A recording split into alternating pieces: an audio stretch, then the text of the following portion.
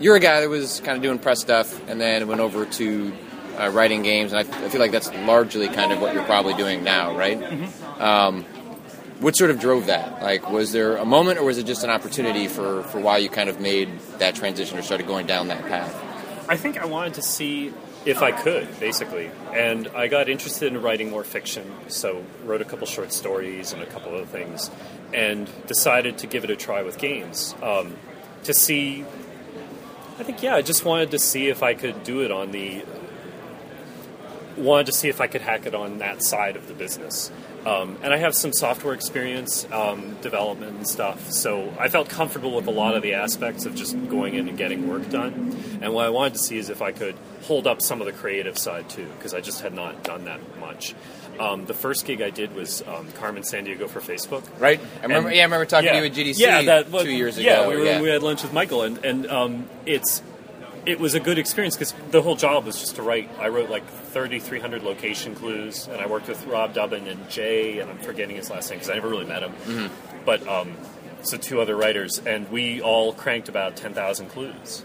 50 characters at least, every single one of them. That sounds insane. It was totally insane, and it was like it took us 4 months. They wanted it in 2, but it took us 4, and what was good about that was at the end I felt confident that I could apply for other writing jobs because I'm like, all right, well, I got it done, right? You've gone through the grind. I've gone through the grind, and I've discovered that there's that balance between, as any time that you're working on deadline, between when you really want to be creative and when you have to just get it done. Right. So a lot of the clues, there are like 20 clues that I really like that are in my clips now, but most of the clues are like creative enough. It fills the space. It fills the space. It's not lame. I didn't swear. I didn't whip it, but there. Manila is covered. Moving on. And did you find that was the most, like, the oddest thing to, it's to have to, like, fill in all those small gaps? Like, hey, somebody's got to do that, and I'm the guy that has to do that, and I got to fill it with something. Like, where do you go to as a writer when you have to fill that? You just have to get into a flow with it and you pick up habits of how to do it. I picked up habits of often just saying that the henchmen are kind of stupid. So a lot of it was riffs on them being stupid. And you pick up habits of, like, when you tackle a new city, there were 66 different cities, you sort of figure out what you're going to look for in each one. Museums, sports stadiums, parks, weird history, weird locations, maybe really popular restaurants. And, like, that's what you do. And so, again, it's like, you try to be creative along the way, but it's mostly about just learning how to get that work done. And that is pretty similar to a lot of writing for games involves. There's labor to be done.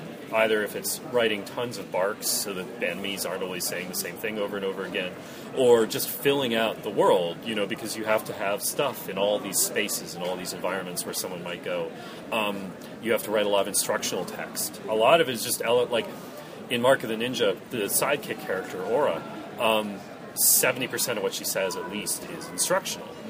She has to make sure that the smoke bomb can block the lasers and help you get through a trap. And if the player doesn't know that, then they're at a disadvantage. So a lot of it is sort of that work, that labor of making sure that the information gets to the player. And it was sort of a similar thing. It was much more fun than writing location clues. Sure. But there are a lot of cases where Aura had a lot of stuff to say, and I tried to put it in character and make it sound fresh and make it flow well so it wasn't stilted and awful. But a lot of it is work. A lot of it is like she has a purpose in what she's telling you. And then you get to go into tone and character and sort of the fun, creative side of it. And I think it's interesting is when it works, as the player, you don't notice it. Mm-hmm. Which you should, yeah. And that's how it's supposed to work, but it's also that, what that leads to is I think people probably don't realize the amount of work that goes in to get to that place, because if you don't notice it, the writer did their job. And then you're enjoying the game and you're interfacing with the mechanic, whatever is new. You only notice that the writing's bad when you don't get the proper instruction. Yeah, exactly. Or if it just sounds awful. Right. Or whatever. Yeah, exactly. And that's sort of the thing is, like, as not every game has 10,000 clues that the team has to write. Right. But all games have, Nels was talking about with Ninja, with the new DLC, we have all this development, and I think he probably talked to you about this. Yeah. I haven't heard it yet, I'm sorry. But, like, all the steps that go into this and building this out and building all the encounters, I think he said it's like something like 18 passes through a level to finish building all the parts of it.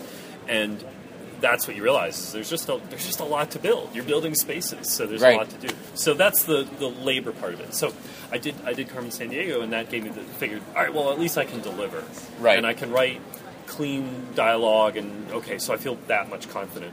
And I was at GDC 2 years ago, and out at dinner with some people and with Nels, and he mentioned he was working on some project. So I was like, "Hey, if you ever need a writer," and he actually took me up on it. So that's The how thing I that got everyone says to everyone, Yeah, exactly. he actually right? got back to you on. Yeah, so that was cool. So that's how I got involved in Mark and the Ninja. And was it always that you were going to be writing as much as you ended up writing in Mark of the Ninja, or like what was the initial thought of what your contribution to the game would be? It was the script and the audio logs, which we hadn't really defined, and it was, basically the script. And so they had the story mostly mapped out when I got there, and I suggested a couple things, but it's really like stuff within what they had. Sure. The premise and the story beats were there. The levels were planned out. So the idea was they really needed someone to come in and write a script, and they've contracted that out before. The writer of Shank and Shank 2 was also contracted out. So that was the scope of it. And that had advantages and disadvantages. Was that I was still on a learning curve, so it was good to have like a pretty contained thing to work on. I didn't get as much chance to be involved with the team at the beginning, which is more fun. But that's how I got involved in it. So, What did you find was perhaps like your biggest misconception from being on the press side, where you only get slivers into what it's like to work on a game or see sort of like the hustle and bustle of development? And what did you feel like it was your biggest misconception that you realized once you actually got in there and doing it that sort of blew you away about how games are built? I think one misconception I definitely had, and I've seen other people have this too, is that when we talk about story in games, and especially when people say, "Oh, games should have like better stories," there's this assumption that like some white knight should come in and say, "This is my vision, and this is how we're going to tell the story, and now it's Hamlet," and just swoop in and do that. And the writer really is like, that's not. A script doesn't make a game. Mm-hmm. Like the best in my mind now, and I think this is sort of under recognized. The best narrative content in the game is the content that ties to the mechanics, that ties to the experience, that sort of themes the like Soren Johnson puts it, that it's the theme on top of the mechanics. And to put rich narrative material around the gameplay that you've got, the scenario you've got, the problem that you're trying to solve. And I think that's what a lot of people are moving towards that, and they're more interested in that. Like that there's this, I think there's more acceptance that even though AAA games look beautiful and have all these cutscenes, that Hollywood script writing is not going to make games better. Right. And certainly there are games where if the writer comes in or the game's creator comes in and says, "Look, I want to tell this story and I'm using this game to tell the story," they can do amazing stuff. Kentucky Route Zero is a great story. Grim Fandango is one of my favorite games. It is an amazing story. And those are more linear stories with, the more traditional arcs. But something that something I've learned to appreciate a lot more is sort of how does the writing fit into the overall environment, the overall scenario in the world. How, like, the stuff I really want to pursue is being part of the world building, being part of laying down what is the vision of the game, what's the controlling idea, what are the themes, what are the symbols, laying all that kind of stuff down, creating a world where you say, like, you're doing the Bible documents and going in and saying, here's 50 pages on these people, and none of this is going to show up in the game. But now you know where they come from, what they're afraid of, what they want, what they think will happen. I think that's just fascinating. Like I would love to flip through one of those narrative Bibles sometime, just because it's cool to see. Because it seems like it solves a lot of problems from design and a writing standpoint. It's like we know why this is here, even if it will never surface to the player. Mm-hmm. So at least we can say there's a purpose behind it, as opposed to it just being there to be there. Yeah, exactly. That and then with that, you can feel the different parts of a world feel different, and not just because this is the desert level and this is the fire level, but because they really feel lived in a different way. And so I'm not saying that I haven't done that on any game yet. Sure. That's my goal, is to get more involved in that, coming in early and being able to be part of that. And what's interesting about that, too, is, though, that's not just a writer's job. I mean, there are teams where it's an auteur and they do come in and they're like, I'm in charge. Scott McMillan is a really good game designer in Boston.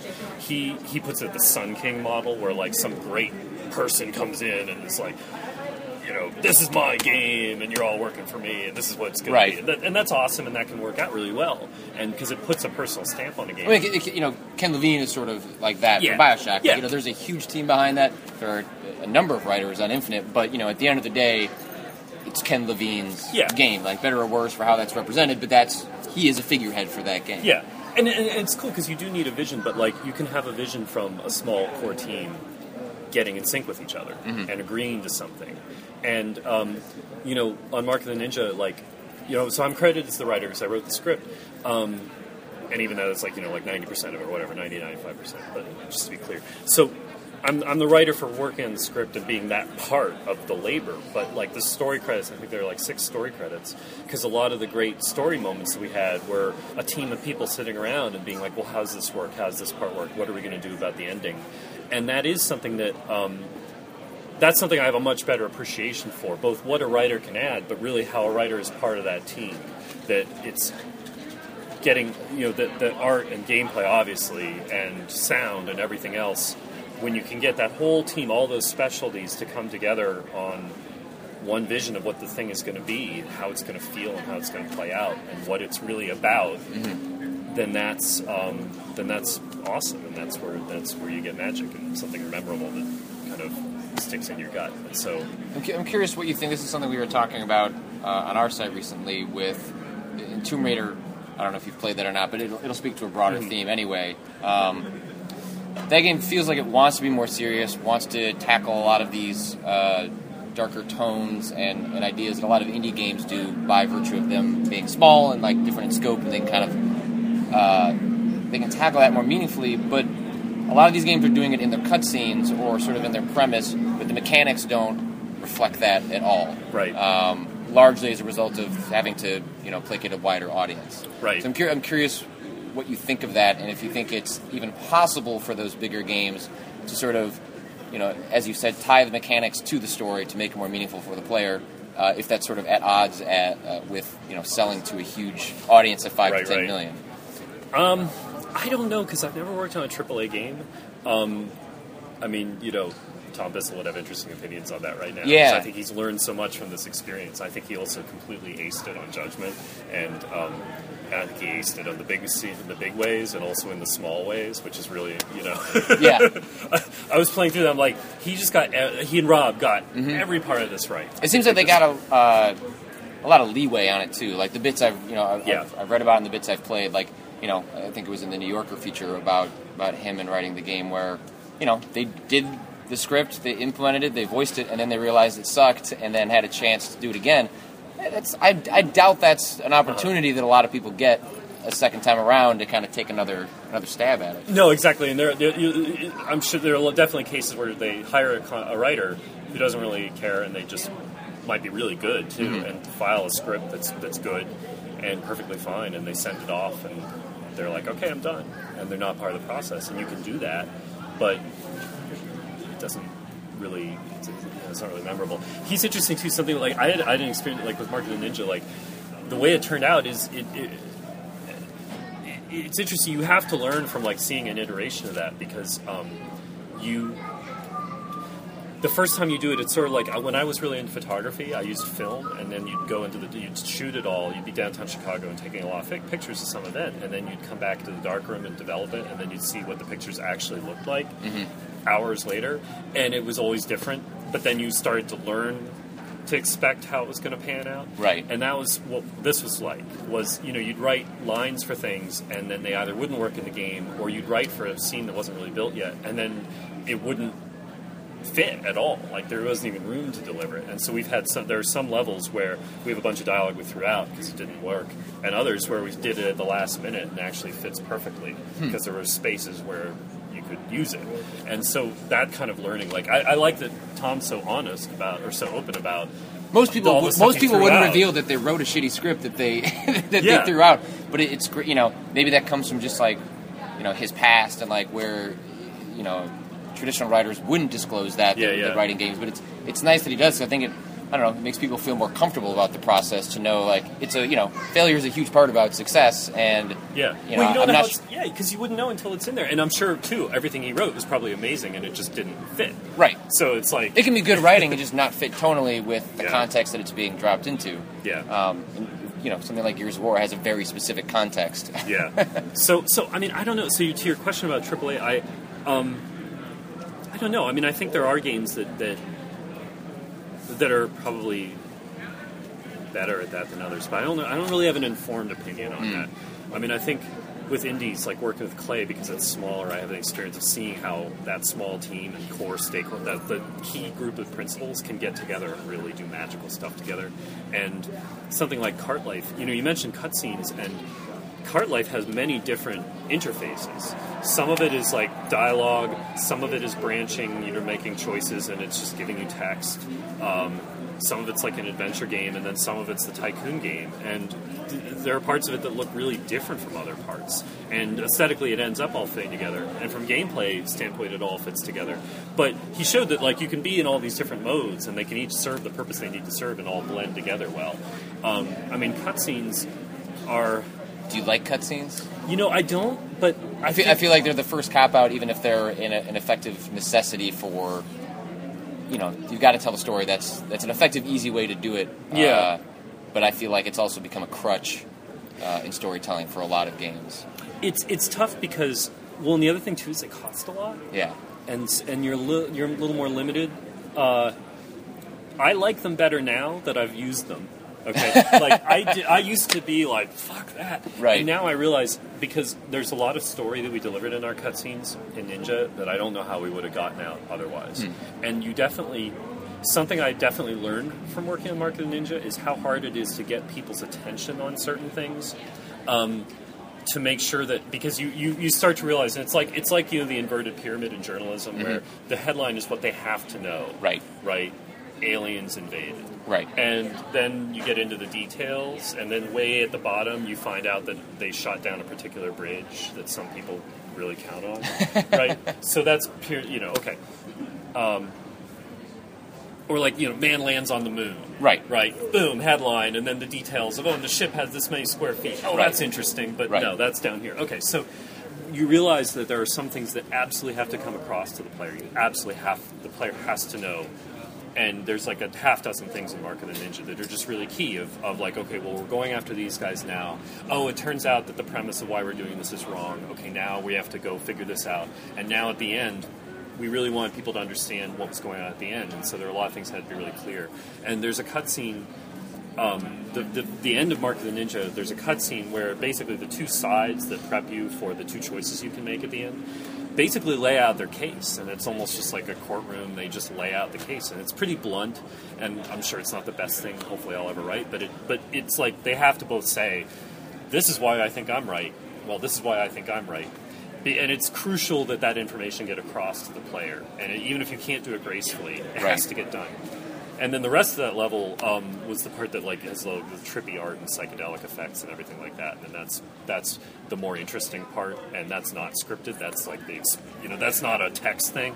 And I think that's much more memorable and graceful. But like you still somehow you need to make sure people are just crystal clear on these few core points. And so for making sure that the key ideas get across, cutscenes are really helpful.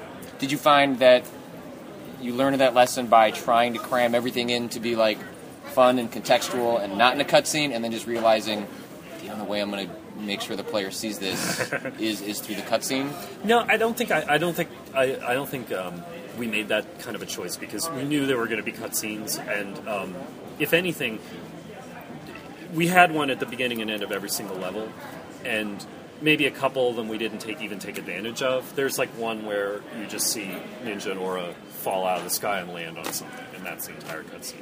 Probably not essential, but like we'd gotten into the pattern, so we included that. But at least what's imparting there, I think the thing that I find frustrating about cutscenes, and this happens much more in like these AAA games, is when you're seeing sometimes more interesting potential gameplay mechanics playing out through the cutscenes, because cutscenes are expensive, but it's also cheaper than game design. Oh, I hate that. Like when you see someone kill a really special boss Right, in a cutscene, right, and they're it's doing like something- someone else. It's not even Yeah, you. and quick time events are a way of addressing that, but in a really bad way. Yeah. And I guess that's what I would be speaking to is like it's really frustrating to watch something super cool happen on screen and be like, why couldn't we have done a smaller version of that I got to play and interact with as the player? Yeah. And that's usually when I get frustrated with some of the stories that are presented in games like that because I always feel like you've written a much bigger story than you're capable of pulling off in your design, and that's really frustrating to me as the player. Yeah. If Because this you're big guy teasing- was so important, then make him part of the game. Right. Yeah. So it's one thing if it's just, you want to impart a story element, but it's when it starts to mix in with the gameplay. And that's why, did you play Asura's Wrath, or have you heard of that game? I played the demo. You should Yeah, play. it's a lot of QTEs, right? It's You should like- play that whole game. It was absolutely one of my favorite games from last year, and feels like it takes the QTE as far as it could go and makes an entire game based around it, and does it in the most meaningful way, where when you're pressing the buttons and the way they've positioned them on the screen, the amount of times you're pressing them, it feels right. Okay. And I used to just be in the QTEs are total bullshit. I just get them out of games. Still think that for 99% of cases, but that game, like, it's set up front, hey, this is what we're going to do. This is part of our design as opposed to we're going to tell a story and cram in QTEs to kind of get us from point A to point B. And it's really interesting to watch what they did with that, because it shouldn't work, because I normally don't like that stuff, but they did it in a really interesting way. I'll have to check that out. I don't know if I answer. I feel like everything you said, like, I agree with basically, and it's like, it almost comes down to core vision, right? That if you have cutscenes that are separate from the game, it's like, I think maybe it's just that it's another opportunity to do something that doesn't gel.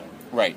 And it's so easy for it not to gel, because it may be a different team, it may be different people with different priorities doing those. I'm not saying that's the case at all. And these huge But studios, in you also general, have, like, people siloed off into Yeah. different, disciplines, and all those systems come together at the last second to form the game. Yeah. It's easy to imagine how stuff feels tonally different given how that stuff actually just even gets made. Yeah, and I think exactly. And I think they also one thing that just again on Ninja that and I think we said this in the postmortem that we did in Game Developer Magazine. The game was really playtested a lot, and I mean, I even remember at GDC some months before we shipped, Jamie showing Nels like this notebook of notes of just like, here's all the stuff we're going to work on. Like, so there was a lot of attention, and rightfully so, and it paid off. And one thing I think they've acknowledged is that we didn't do that with the narrative as much, and we didn't, because it's harder in some ways. I mean, it's hard because you've got voice acting, and you get your stuff recorded. Sure. And you're probably not going to do that again. It's also just different, like, when I was playing the special edition stuff, as I'm going through, Nels is, like, pointing out, like, okay, you did that means I need to change that. It's a little bit easier in playtesting for a level because it's visible. Yeah, you can he's see, gonna move this over. right, Yeah. as opposed to writing where it's not a physical thing. You can't watch someone read it and get real-time feedback, or whatever they articulate may not be the underlying problem. Yeah, exactly, and I think that it's hard. So it's hard to take advantage of that the same way when it's lines that you had to bring someone into a booth and record, and so that's something that we didn't do as much, and we didn't have. So that's something that I would do in the future. I don't know how. Maybe it's even doing a Twine demo of something, just to get the ideas and the scenes out, so people, and then find out what do you understand from this, what works for you or doesn't. Because I think one thing we acknowledge is like there are some things that happened near the end of Ninja that weren't telegraphed as well as we could have, and that's sort of like that kind of stuff you would reveal. Whereas like if the grappling hook hadn't worked, like we knew how to make sure that worked. Right. So that's what's hard, and I think getting back to cutscenes, that's even worse because how do you even test? You just get them done. Right. You just say, well, I know enough about how to make a movie. We've got great animators. Let's do this, and then. I don't mean I know enough. Sure. There are people. Just like, we do this movie and we put it in there and it'll work, and then people skip it anyway. So, I guess the last thing I'd ask you is, what games, modern games today have you looked at and been like, they've made effective use of writing or telling a story tied to their mechanics in games? I would say so. I had the opportunity to be on the IGF's narrative jury, and all 5 of those nominees and the semifinalists are all amazing in different ways. And until the thing's over, I probably shouldn't telegraph my preferences. Sure. But you know, Cart Life, for how it mixes the story and the systems, for how it both has a tycoon game where you win or lose, and you make a integer of money. You have to make a range of money, and then you could either bottom out or do really well. And then that's tied to the story, to the scripted sequences, in a really brilliant way, because it switches back and forth in a surprising way. Like the consequences of what you're doing on the tycoon side when you're saying you're pricing coffee suddenly turn out to have this real world consequence where your daughter hates you. And they and that they blended it in, that Hoffmeyer blended it in such a non-obvious way. He keeps kind of surprising you by, you're so busy with one thing, and then all of a sudden something else is the most important thing in the world, and that keeps you from falling into a pattern with it or just assuming. Like we were talking earlier, it's almost like Cart Life is like deceptively unauthored. Yes. It doesn't feel like an author is like, because you don't have the feeling of like, oh, Hoffmeyer wanted me to see this scene. You have a feeling of, I fucked up. Yeah. I made all the mistakes, and that's why I'm seeing this scene. And that's why I feel horrible, and I need to go get a drink now. But you know, these other games. I mean, it's like we had a wonderful selection of 30 Flights of Loving, Gone Home. I believe Gone Home was a finalist. All these games, like they're trying new ways to tell stories, and it's both with having a story with a beginning and an end, and having these environments, having visuals and sound and music and things all blending together in completely different ways, sometimes unprecedented ways, to convey a scenario and a character and a situation and something that you care about. So it's there's exciting stuff going on right now. Have you played Quadrilateral Cowboy yet? No, I saw it was there. It's good? I have zero programming experience, no idea how to code, and yet the 5 minutes I played of that game through its first mission, I felt like a programmer. Nice. Do you know much about it? No, I didn't. Okay, so the basic premise is you have this little hacking tool called a deck. When you look throughout the environment, it's a first person, like the other Blendo stuff. But you'll see things like Door 2, Laser 7, Laser 6, and then you put down this deck, and there's basically a telnet interface. And then you write in command lines to manipulate the objects in the world. And Brendan's invented kind of his own mixed language based on how he knows programming actually works, and then something that will actually be usable to like a wider audience of players. But what's really amazing about it is so each room has its own little puzzle box of how you manipulate what's around you. But then the way you can speedrun the game, I saw someone do this, where as long as you know what all the puzzles are, you can write one really long command, which is like alarm 4.off, semicolon, alarm 5.off. Like if you just mark in your head, okay, if all these things, and you can do parentheses 3 so that you're giving it 3 seconds to activate. So you can basically checkpoint it out and then just hit one command line, and everything will open, and then you can just walk through the area, grab the documents, and then the mission is over. I love that. That's like Lisp or something. That's awesome. It's really incredible. And he said that when I was chatting with him, the inspiration behind that was kind of like games. Whenever he plays a game like a Deus Ex or something, always ends up falling into playing sort of the hacker type. The way games abstract hacking is so boring, and it's just putting in skill points and then manipulating some turrets. So he wanted to find the one extreme of that is actual hacking. The other extreme of that is how video games handle their abstraction of hacking. There's got to be something in the middle that makes people have a more physical connection to what that process is like, without going all the way towards actually learning how to hack. And I think he's done a brilliant job of it. It's really cool. And at the end, I was like, I'm going to go buy a book on code, which I'm not going to do. I'm not going to be a programmer. But he imparted I understood better probably what the rush of being able to program and actually have a thing happen in front of you. I have this idea, I want to make it happen through some lines of code. I at least got that rush a little bit, and it's a really brilliant piece of game. I will definitely check that out. I wish more people... Space Camp, you ever played that? I've heard of it. It's on I have a list of games I should check out when I've got more time. It's fucking brutal, but that's... Because that is programming, and it's... it's like it's not a chemistry. It's not about chemistry. The chemistry's bullshit. Kind Right, of. I mean, right. they're real molecules, but Sure. It's that exercise of problem solving. Like when you have to add 3 oxygens to a hydrogen atom, but it has to be exactly 3. It can't be 4. You can't make a machine that just sort of whizzes the thing around and adds it. Right. Then you'll have more than 3. So you have to sit and think about how to do that. And there are shitty ways to do it that work really well, and really elegant, well-constructed and maintainable and clear ways to do it that are slow, so you don't get points for that. Mm-hmm. And that's like genius. Yeah, Like it almost like it like the argument built into the game explains why some people write shitty spaghetti code. It works really well. So that's cool. But yeah, I'll check that out. I'll have to. Anything else caught your eye today? Like, was that a lot of the stuff I've seen at PAX East this year has been at other stuff. I mean, obviously, Supergiant's new game, Transistor, looks pretty incredible. Really awesome. But I'm also I'm privileged enough to also be on the IGF, so I've seen like a lot of this. Yeah. I've seen a lot of this stuff. Yeah. Or played builds with a lot of the stuff. There was one game I checked out. I can't remember what the name of it is, but the programmer, he was a programmer at Bungie and did a lot of the AI stuff, and he worked a lot on what they call like last known position, which is like when an AI enemy spots you, your last known position is like the first thing it's going to go and look at while you go and hide behind a rock or something. Yeah.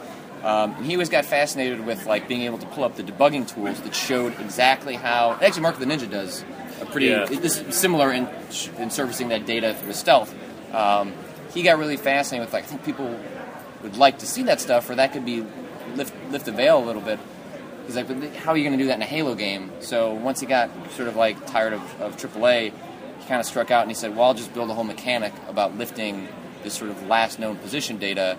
And so what he's developed is this iPad game where you're a telepathic art thief, and when the guards spot you, like that last known position becomes illuminated on the screen and dynamically changes as like the guards are kind of trailing you, and then because you're telepathic, that's how they justify being able to see the stuff on the screen, and then you can use that to trick them to go into different locations, so you can kind of maneuver around and collect the art that you're going after. That's really cool. Yeah, it's a neat idea. But I will leave you to it. But I appreciate you spending some time. Thank you. Yeah, thanks for your time.